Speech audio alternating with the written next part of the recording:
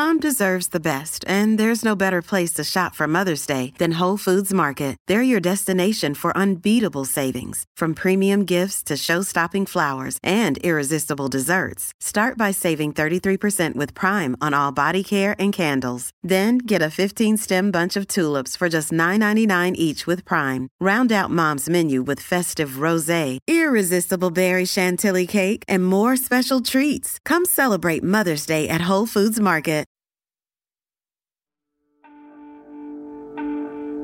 Football is a really complex game. I've been watching it religiously since I was about 12 years old, and I still barely get what's going on half the time.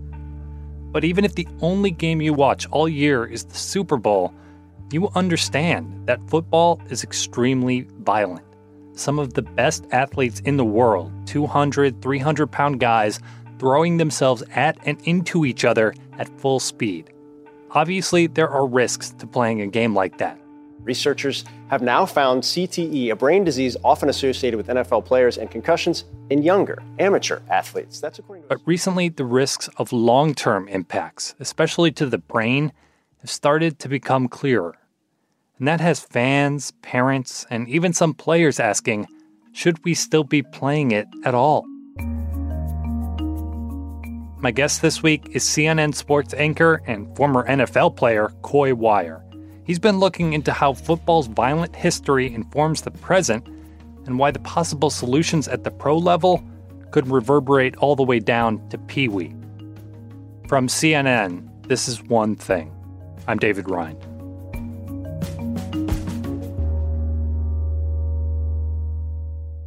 Hey, Coy. What's going on, David? So the last time you were on the show, we talked about Buffalo Bills safety Damar Hamlin. People might remember this. He suffered cardiac arrest during a game against the Cincinnati Bengals. He actually had to be revived right there on the field. The future of his NFL career kind of seemed like the least of his worries at that point, but less than 8 months later, he is back with the team, back on the field for a new season, which kicks off later this week. So that's like a really amazing backdrop here, but I know you've been digging into the broader questions around football safety. Where did you start?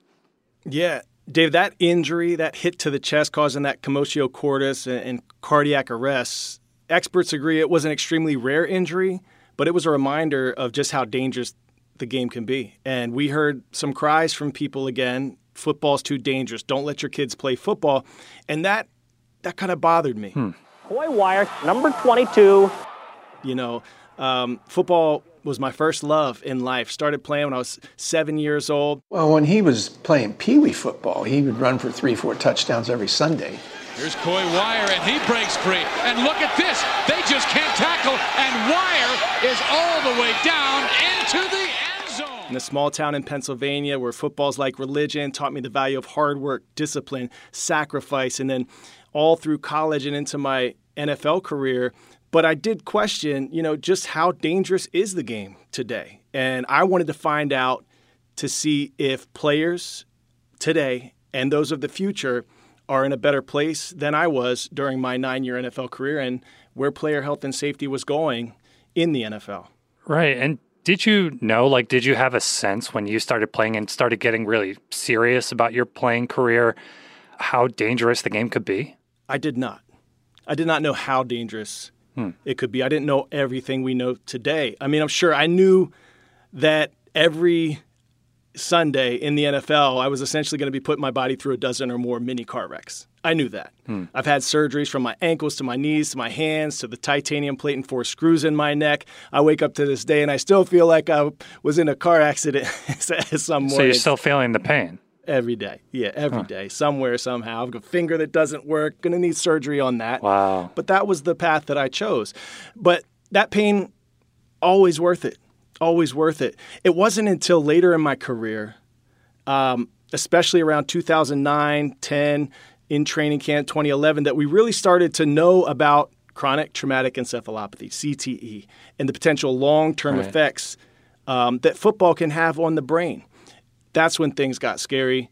So I wanted to take a closer look at just how dangerous this game is, what's being done about it, and just how much safer the game might be in the future if progress is continued to be made. And so what did you find? Well, we started where it all began. So this helmet here is actually from the early 1900s. You know, we took a trip to the Pro Football Hall of Fame in Canton, saw the old helmets, the leather with no face mask. You go back to 1905 and football was extremely brutal and even deadly. We talked with John Kendall, the VP of Museum and Archives there. In 1894, the Harvard-Yale football rivalry was canceled for 2 years because one of the games was so gory that it was named the Bloodbath at Hampton Park. There were at least 45 player deaths within a 5-year span, according to an article in the Washington Post back in 1905. Think about if that were the case today. Football would be canceled, right? Well, back then, the game looked more like rugby. Parents had seen enough. One of those parents was President Theodore Roosevelt. Teddy Roosevelt really loved what the sport taught, but he didn't like the brutality of it. Ultimately, his son became a player at Harvard and suffered a very serious injury while playing. He knew that something needed to be done because he loved football. On October 5th, 1905, the president brought coaches and decision makers from top college teams to the White House, urging them, hey, you need to figure something out. Right. And the schools later put out statements, and they pledged to make the game safer. By 1906, a year later, there were a slew of rule changes implemented in an effort to make the game safer. One of the big things that came out of that was the rule change of legalizing the forward pass to spread the game out. What we've been finding is that through evolving equipment, innovation, injury data collection, research, and there's also this culture change, David, happening. And we're finding that the mindsets of the players and coaches, that macho gladiator mentality, I want to take you out, put you on a stretcher type of mentality, that culture of football that has been around for decades, well, that's starting to change for the better. Yeah, I remember as a kid, I would watch SportsCenter, and there would be specific segments dedicated to the biggest hits. Jacked up. Jacked up. If you go back and watch some of those segments, it is shocking, jarring that this was a featured segment, one of the most sought-after segments back in the day, where they accumulated the top hits of the week.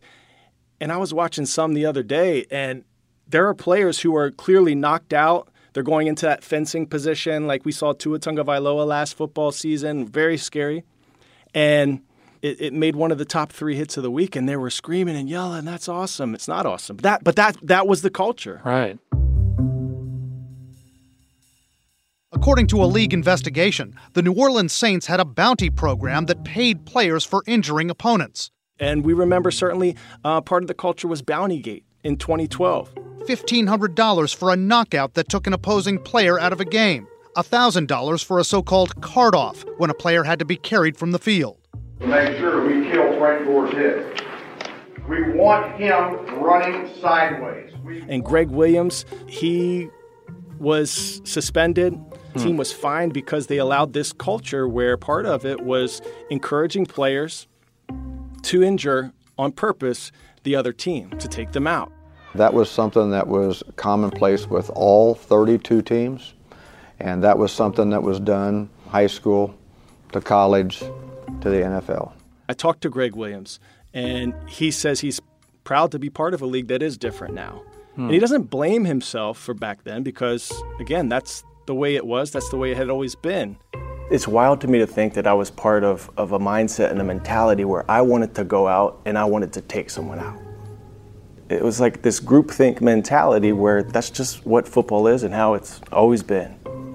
The game's come a long way, and it's so much better. But at some point, something needed to happen. Something needed to change. That was one of the pivotal points, I think, in this recent change we're seeing, the impetus for that much-needed change.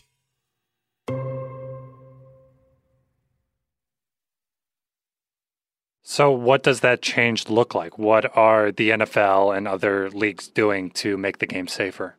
I recently spoke to Jeff Miller. He oversees player health and safety for the NFL. He invited me to a league-funded research lab. 3, 2, 1. In Charlottesville, Virginia. It's called BioCore. What force was that? That's on the lower end of what would cause a concussion. And they study hundreds of hours of game film, specifically when injuries happen. They find out how they happen, what caused it, what may have caused it. They test turf surfaces. They analyze body movements. They test new helmets. That research alone, the helmet research and evolution, is incredible. They now have specific helmets for each position. Last year, for the first time, we saw a position-specific helmet. It was designed for linemen. They have more hits to the front or the crown of their head. This year, for the first time, we're going to see a quarterback-specific helmet. And so through their research at Biocore, they believe that someday, this is the really exciting part to me, is they might actually be able to predict injuries before they happen. 60% of the injuries that cause players to miss time in the NFL, they found were lower extremity injuries, and they now are using cameras and sensors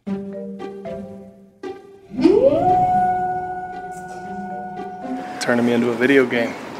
And I was hooked up to them. We're having you go through a set of drills where we've tracked all your motions. 1, go. To see, are there any anomalies, imbalances in the body that could say, you know what?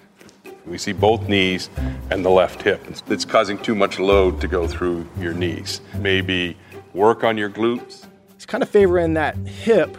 You might want to pull back on him during practice because he could be setting himself up for injury. So, and even if like the player says, "Hey, I'm fine. I can go back in," like this kind of technology can kind of like see through some of that. Yeah, and it gives that knowledge and information to the team, to the coaches, to help protect the players from themselves. Bottom line is, with all of the information that's available to us, camera angles or sensors or injury data, we're going to get to the place where we'll understand risk and maybe someday be able to predict with some degree of certainty which players are more likely to be injured than others so we can intervene before it happens. Another way the game is safer, upwards of 50 rule changes over the past 2 decades. The concussion protocol. People whose sole jobs during games up in that booth are to watch every play and every player to see are there any potential concussions. If so, get that player out of the game. That stuff never used to exist. There are no more two-a-days in training camp. I went out to training camp the other day, and there's no boom, smacking, pads popping. It sounded more like pillow fights. Huh. The players are wearing on top of their helmets these things called guardian caps. They're big, basically egg crate-looking pillows. And they found that those are reducing the risks of the potential for concussion significantly. So it's a whole new world out there, and this is a great thing because that is now starting to trickle down to the college and youth levels. And, we got to protect the future. Right. I was going to say, most kids who play football will not end up in the NFL, let alone college. So what are these youth levels doing to protect the kids? Well, it's true that fewer American kids are competing in 11-player high school football now than at the turn of the century. Many argue it's because of the potential for injury and some of the things we're learning. But I wanted to see just how different the game looks at the youth level today from when I played. So I went back to my hometown. Flag football is huge. Really? And the numbers are skyrocketing across the country. I think that's big. Has anyone in here had to convince their parents that you want to play football? Like they're worried about health and safety? Anyone? My mom didn't want me to play football because she thought I would get hurt. She thought you would get hurt? What did mom and dad say, or who? They were concerned about like head injuries because you can't always predict them. Like you can get blindsided. Players can learn the game, they can love the game, have fun playing the game, the skills that are needed without the contact at such a young age, before bodies and brains are fully developed. I think there's a mixed bag. Given what I know now, would I do it all over again? I'd say hell no. Fighting depression, struggling to keep my thoughts straight. I can become violent, even towards my own children. You have former players and legends like Troy Aikman and Brett Favre and others who are saying, Mike Ditka, that I wouldn't let my son or my grandchildren play. My 3 grandsons, I have one who's 8. I'm not going to encourage him to play football. How do you make the game safer? You don't play. But then you have others. I spoke to Pro Bowler for the Atlanta Falcons, Jake Matthews. This is how my dad put it. God's given us bodies that can take a beating and just keep. Who is a third-generation professional football player. His dad, Bruce, was a Hall of Famer. His grandfather played in the NFL. He now has a son. I saw you out there with young Beckett, man. If he shows interest in football someday, do you have any sort of hesitation or concern about him getting into this sport? Not in the slightest. And he says, I would absolutely let my son play the game. So there's this wide range. And I talked to defending Super Bowl champion coach Andy Reid of the Kansas City Chiefs. He told me the game is safer than it's ever been. Do you find yourself seeing what you've seen, maybe being more concerned about your son playing as a dad? Man, yes, I do. My son, and maybe my young daughter would want to play football one day. We'll see. It's a physical sport, and it's a fast sport, but there's also collisions. Trying to go about those collisions the right way, I think, is important. Bills head coach Sean McDermott says the game is safer as well, but they all agree that it can and has to continue to get safer. Certainly great perspective. You can see a lot more of this reporting on The Whole Story with Anderson Cooper this coming Friday and Sunday at 8 p.m. Eastern on CNN. Coy, thank you. Thanks, David.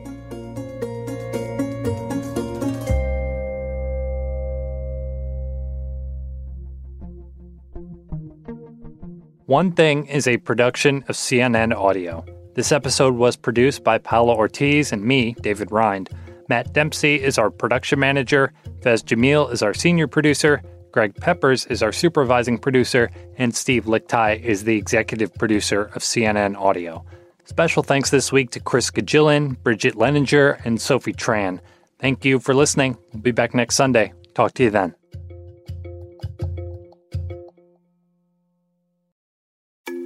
I'm Dr. Sanjay Gupta, CNN's chief medical correspondent. This week on Chasing Life, lately we have been paying attention to a very different virus, bird flu, which is caused by the H5N1 virus. If you start to hear that it's circulating in pigs, that would be a concern. That means I would go from sleeping with one eye open to 1.5 eyes open. Yeah, that would make me very concerned. Listen to Chasing Life, wherever you get your podcasts.